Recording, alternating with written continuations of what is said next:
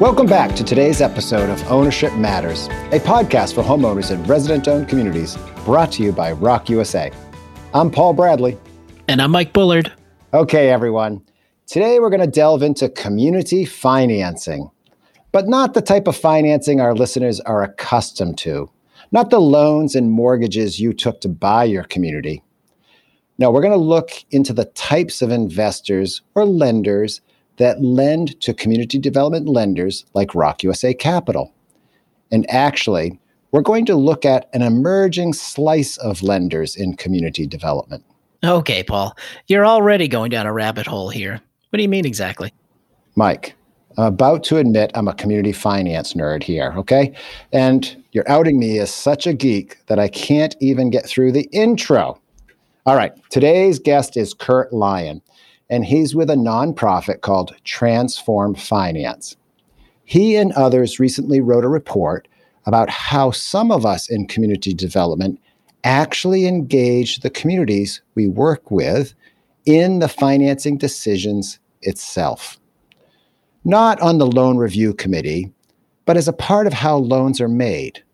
Now, Transform Finance is trying to inform investors, like foundations, for instance, that the best community development lenders are those that listen to community. And that is pretty cool. It's a way to think about what we're doing in a way that, people are starting to pay attention to. And I'm really excited about that. Okay, you're warming up. Let me tell everyone about our guest. Kurt Lyon is the Deputy Director at Transform Finance, where he advocates for a more just economy. In this role, he manages research and advisory projects, contributes to reports and briefings, and coordinates staff across programs. Before Transform Finance, Kurt became activated by solidarity economy movements and provided operational support for several organizations in the Boston area, including the Boston Ujima Project and New Economy Coalition. He considers himself an active learner of investment structures that redistribute wealth and power, as well as movement strategies that change the financial system. Kurt is a graduate of Hamilton College and lives in Queens, New York. Great. Welcome to Ownership Matters, Kurt. Really happy to have you here today. Please, could you tell us a little bit about yourself? Like, where did you grow up and what did you want to do with your life when you were graduating from high school? Yeah, thanks for having me, Paul. I'm really glad and excited to be here. I am from the Boston area, suburb of Boston called Newton, a very, very fortunate and nice place to grow up. Oddly enough, I was really into math in high school. I ended up being a math major when I went to college and was kind of interested in the puzzle solving aspect of it, but it was very abstract, I would say. Math can seem really abstract in, basic algebra, but then once you get deeper into it, it's a whole nother level. So I kind of tacked away from that towards some of the more social change interests I had, but that was where I was at around high school. Excellent. What some of us in high school would have called a math nerd. Yeah. Hopefully a cool math nerd, but I can't deny it. Kurt, if I were a betting man, I would say that probably only a handful of our listeners will have heard of Transform Finance. Can you start on the ground floor and tell us all about your group? Yeah, in a nutshell, what we do is we help a wide variety of stakeholders transform the world of finance to be more in line with social justice goals and just everyday lives. And we do that on multiple fronts and with multiple different stakeholders. With investors, that's where the finance comes in. We do a lot of research, direct work with different kinds of investors on building strategies, and then also some narrative change work within the finance world to figure out how investors and their power of moving lots of money around can kind of do that alignment with social justice. And then on the flip side, we work also with movement organizations, nonprofits, community-based groups in influencing that finance. How can we get other folks joining kind of the conversation around making finance a tool for social justice? What are the points that they can kind of target through campaigns, strategies, conversations, other narrative building work? And we do a lot of trainings and also some more hands-on support with those movement partners to achieve that side of the mission. So we're kind of building a bridge between these two very different groups of finance folks, investors, and then on the other side, social change actors. Okay, Kurt. So here, I'll admit to being a community development finance nerd right here. So this is really exciting. Wonderful to have you. And let's get a little further into this for our audience, because Transform Finance has some very important principles in terms of how it thinks about community financing. And you talked some about the lender or the investor side of this, and I want to talk a little later about the borrower side of it and some of your analysis there. But on the investor side, what kind of lenders are you talking about here? What kind of lenders care about community engagement, community development? Who are these people and these organizations exactly? Yeah, that's a really good question. And I'm really glad you mentioned principles and community engagement. So Transform Finance actually has 3 guiding principles, which we call the transformative finance principles. And that is, number 1, the communities involved with an investment should be engaged in the governance of that investment. Number 2 is having that investment be non-extractive. So leaving the business or project or the community no worse off after the investment from before that investment. That's actually a term we took from the working world, a key partner in this general space of community engaged financing. And then the third one is balancing risk and return fairly across all stakeholders, so investors, communities, workers, anyone who's affected by an investment. And that's really our kind of guiding force behind all of our work. And to your question about what kinds of lenders are interested in that framework, the community engagement piece, it's definitely a wide-ranging group across lots of different types of investors. So there's big investors that could be asset owners. Think of probably Wall Street. Everyone kind of thinks about big banks that, have their money all over the economy in lots of different ways. They tend to be very good in often harmful ways and finding ways to profit off of lots of different parts of the economy. And then there's also smaller lenders like funds. So you could think of kind of like impact funds. Family offices often will create funds with a type of asset manager. And then also community development financial institutions. Those are kind of more impact focused development finance institutions that are deploying capital for businesses, for housing, for infrastructure projects in communities all the time. So there's a really wide range in there. And as you might guess, the community development financial institution types are more likely to be thinking about community engagement, about impact, about aligning with the values and priorities of the communities they serve than some of the bigger investors out there. Wow, that is quite a range of investors. I was intrigued when you talked about community development financial institutions, or CDFIs. Of course, Rock USA's subsidiary, Rock USA Capital, is a CDFI, and there's some 1,200 or so of these across the country. But to segment really those that engage in community-driven finance or community engaged capital versus those that are still in the community development finance fields that are more, I'll say, top down, just as a phrase. Maybe you have a better way to describe how some of those CDFIs are making investments in community that's different from community engaged capital. Maybe you have some examples of that, Kurt. But that it struck me as that the field, even community development finance, is, runs across this spectrum of community engagement. Yeah, that's a really important point, Paul. Definitely not all CDFIs are the same when it comes to this community engaged approach. Actually, we just wrote a report on community engagement in investment. And one of the big things that we kind of picked up as we were talking to lots of different types of CDFIs, talking to community partners, talking to some of the foundations who support this kind of work through grant making, but also some of their own investments, is that there is a big range in how that engagement is thought about. within the group that is even thinking about it in the first place. Like you were saying, most CDFIs are pretty top down. I think that is actually a good way of describing it, kind of taking a lot of traditional finance practices, a lot of traditional lending practices, and applying it in the context of seeking impact. So, creating jobs, creating affordable housing, very important goals, but still kind of calling the shots themselves and taking that power that is, traditionally in the hands of investors and applying it in that way for good.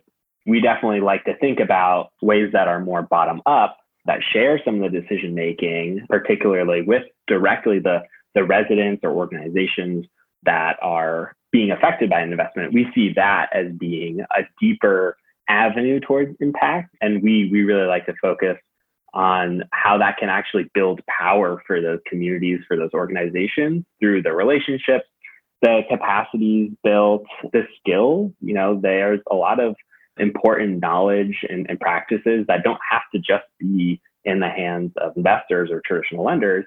We actually do see the ability for grassroots organizations who say are representing a particular racial group or are focused on, say, like tenants' rights in a particular city. Those types of groups have been shown to step into this complicated finance space and do well and say, hey, look, this is how we want to make investments. We're going to build the ship and drive it ourselves. And I can share some examples of some really interesting projects that are doing that. And I think it's important for the folks who are still in the top-down mode, but maybe considering, okay, how can I deepen my impact? Yeah, like community engagement is possible, and there's lots of different ways to do it. It doesn't have to be creating all new entities. Yeah, CDFIs can do lots of things that kind of incorporate those principles into their ongoing work. And that's part of what we're trying to do. Kurt, one of the categories you mentioned was the family offices, and I think that's not necessarily a widespread term. And I was wondering if you could just talk a little bit about what a family office is and what they're doing. That's a great question. I think probably before I was at Transform Finance, I would probably have thought of, kind of like a mom and pop store as a family office. So thanks for holding me to that. Family I'm right office, with you.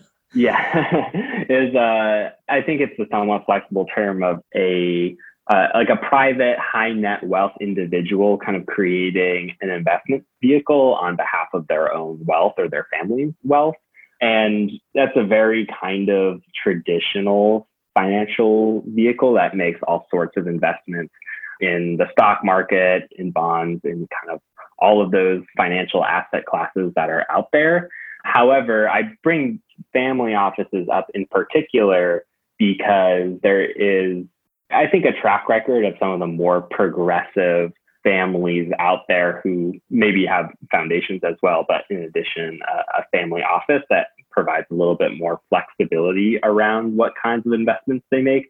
There can be a tendency to experiment a little bit more. Definitely not the norm whatsoever, but some of the projects that we feature in our report are either funded by or were supported by in the early stages by family offices. So that's why I mention it. No, thank you for the explanation. That was great. I'm curious, in terms of the lenders that you're talking about, how receptive is that audience to Transform Finance's message and principles? Have things changed since the pandemic and the Black Lives Matter movement that transformed so much in early 2020? That is a very key question for us right now. And you are really right on the money in mentioning the changes, because we really have seen a lot of financial institutions who were definitely progressive and thinking about mission-driven investment or impact investment, who are, I would say, dipping their toes even more into saying, okay, how can we really shake up dynamics of power? And that might be in lending practices, rethinking how much risk we're taking on. Seeing so many people in the pandemic losing their jobs, so many businesses that are struggling to stay afloat, saying, hey, we are an investor that has some reserves. Maybe we'll take on a little bit more risk. We know some of these loans might have to be forgiven, but we're going to make them anyways. There's been a little bit more appetite for that amongst what I would say is the investors who are already doing some progressive stuff.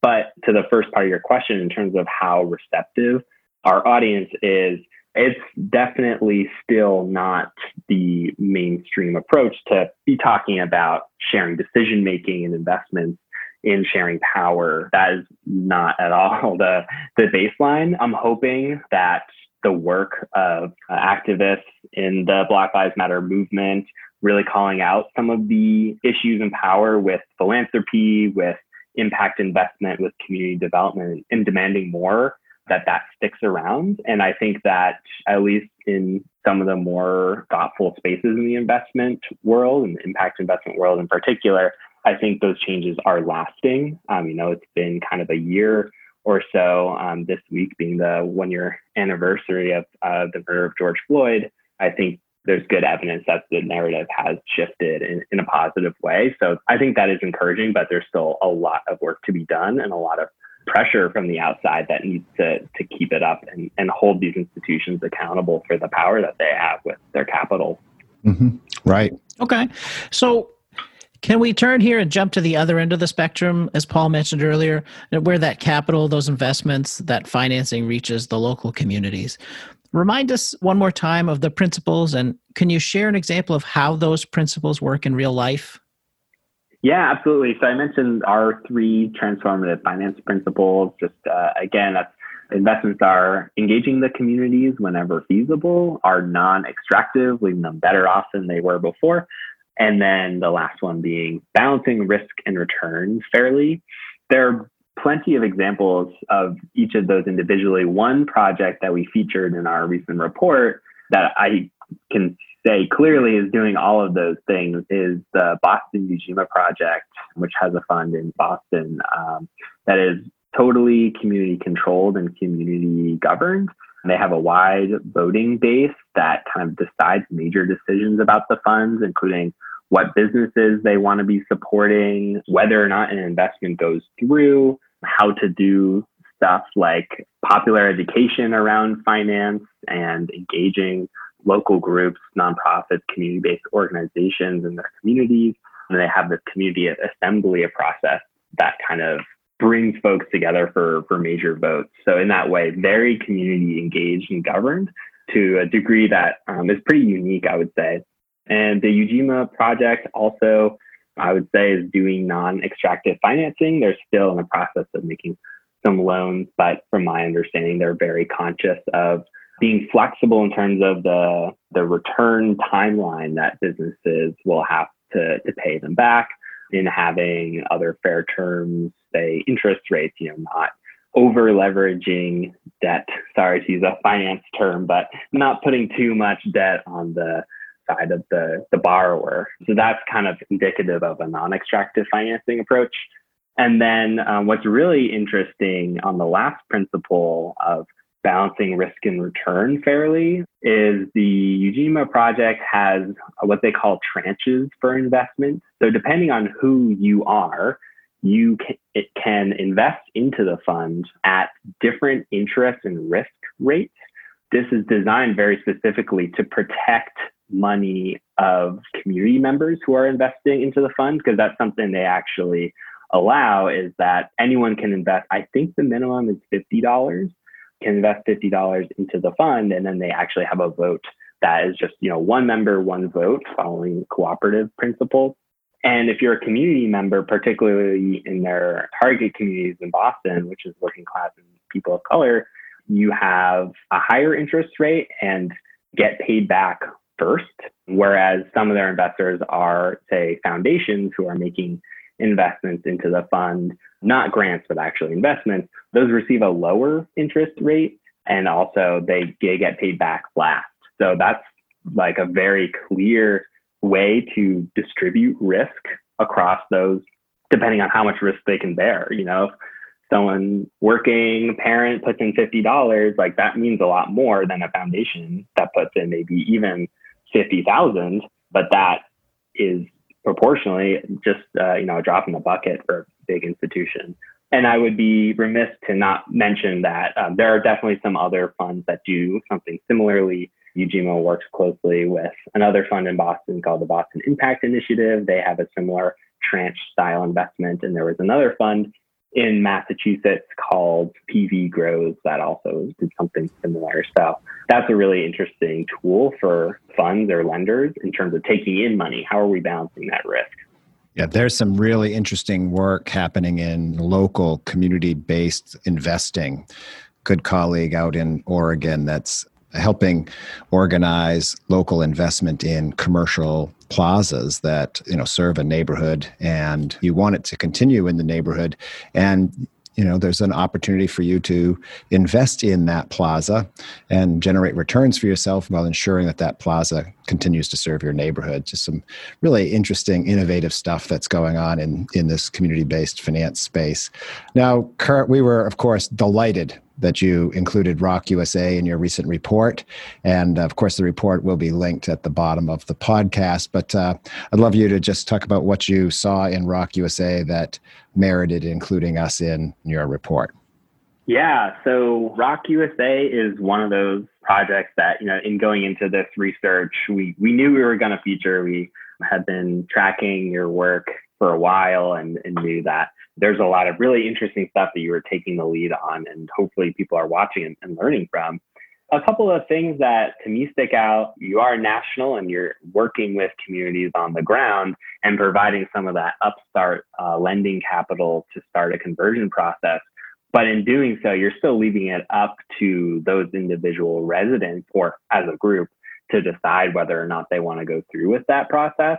I think that's really important, that you're not kind of parachuting in and saying, all right, here's how it's going to be, take it or leave it. The national governance model for Rock USA, having residents from all across the country kind of serving in governance role, I think that bakes in to a large degree some accountability for the organization as a whole, and saying, look, the members we're serving, they are going to be the ones who are, at the top, making sure that things are kind of falling in line with what the communities on the ground actually need.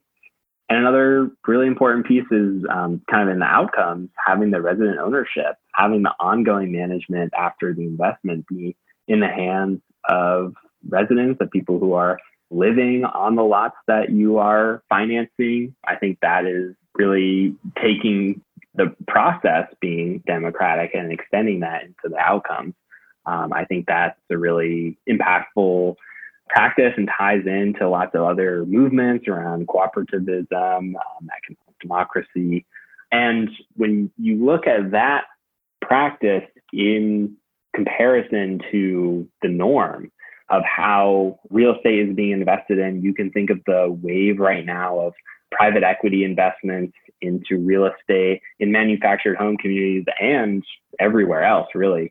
The alternative is pretty disastrous in some cases. And so thinking about the urgency and need to have these kinds of transactions to protect the livelihoods and homes of people is, I think, really stark in the case of Rock USA's work, that I think is present for other groups, but definitely at the scale that you're working at, it's really clear and impactful.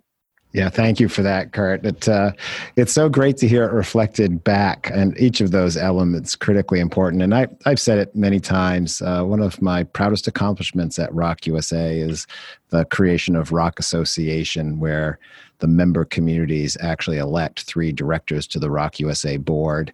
We take that very seriously. They're involved in every decision at the board level. Strategy actually is beyond the association directors. We actually engage the leaders at the Rock Leadership Institute every 3 years in a day-long strategic planning effort that is tremendous. To see some of our Rock directors, the board of directors, facilitating small groups of co-op leaders and really getting at some of the core issues.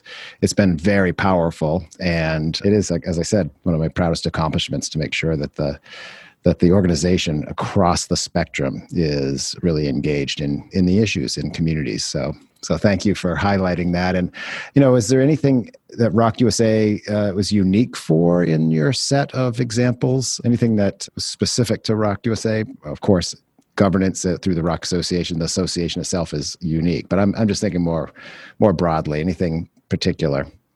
Yeah, I think what makes Rock USA unique for this kind of grassroots, community engaged investment that we were researching in our report is the scale and replicability of that's demonstrated. I think a lot of models that we looked at could reach a big scale, could be replicated in many different places.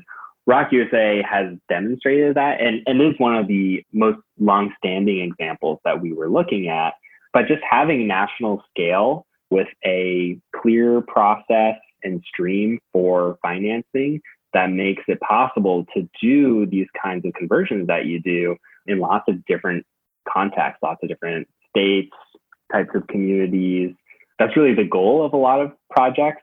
Interestingly, some projects that we talk to, we try to ask the question, what is your growth trajectory, or do you want to grow? Like, how are you viewing that kind of scale or replicability? I think a lot of project organizers realize that replicability might be more important, but also more possible than scale in a lot of cases. Because is it feasible in the case of the Ujima project that I mentioned earlier to have, a national fund that has all of these communities in many different places? You lose something in that regard. So I think a lot of projects are trying to say, okay, how can I support others doing this work?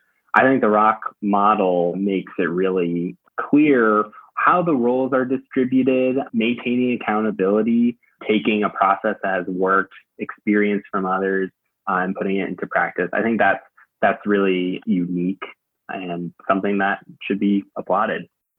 Nice. Thanks, Kurt. Hey, we're about ready to finish up here, and it's been a wonderful, wonderful interview. I just want to open up this opportunity. Is there anything you'd like to communicate with our audience, co-op members from around the country, others who will be joining in to listen to your views on Transform Finance? Anything else you'd like to share? Oh gosh, I think I would say, as mentioned earlier by Mike, Transform Finance, not a household name. We love to talk to folks who are also thinking about this stuff: finance, social justice, power, ownership, how capital can be used as a tool for social change. So I would just say, check out our website, transformfinance.org. We'd be happy to chat if there's something that you're working on or working through. We work with a really wide variety of stakeholders, both on the finance and on the grassroots side of things. So there's a lot of things that fall in our wheelhouse. And then the last thing I would say too is that all of the names and organizations that I mentioned during this conversation, and also that we're looking up in our report, I really want to center their work, which includes you all at ROC USA.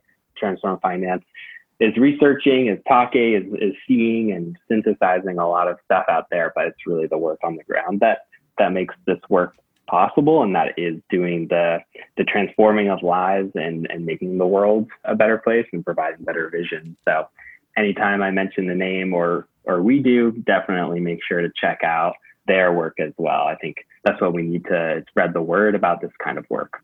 Absolutely. You bet. And Kurt, thank you so much for including ROC USA in your report. And really thank you for really highlighting on a really important part of community finance, community development finance, and that is how financing engages community in solutions and lasting solutions still owned and controlled or rooted in community decision-making. So really a wonderful conversation for this community finance nerd.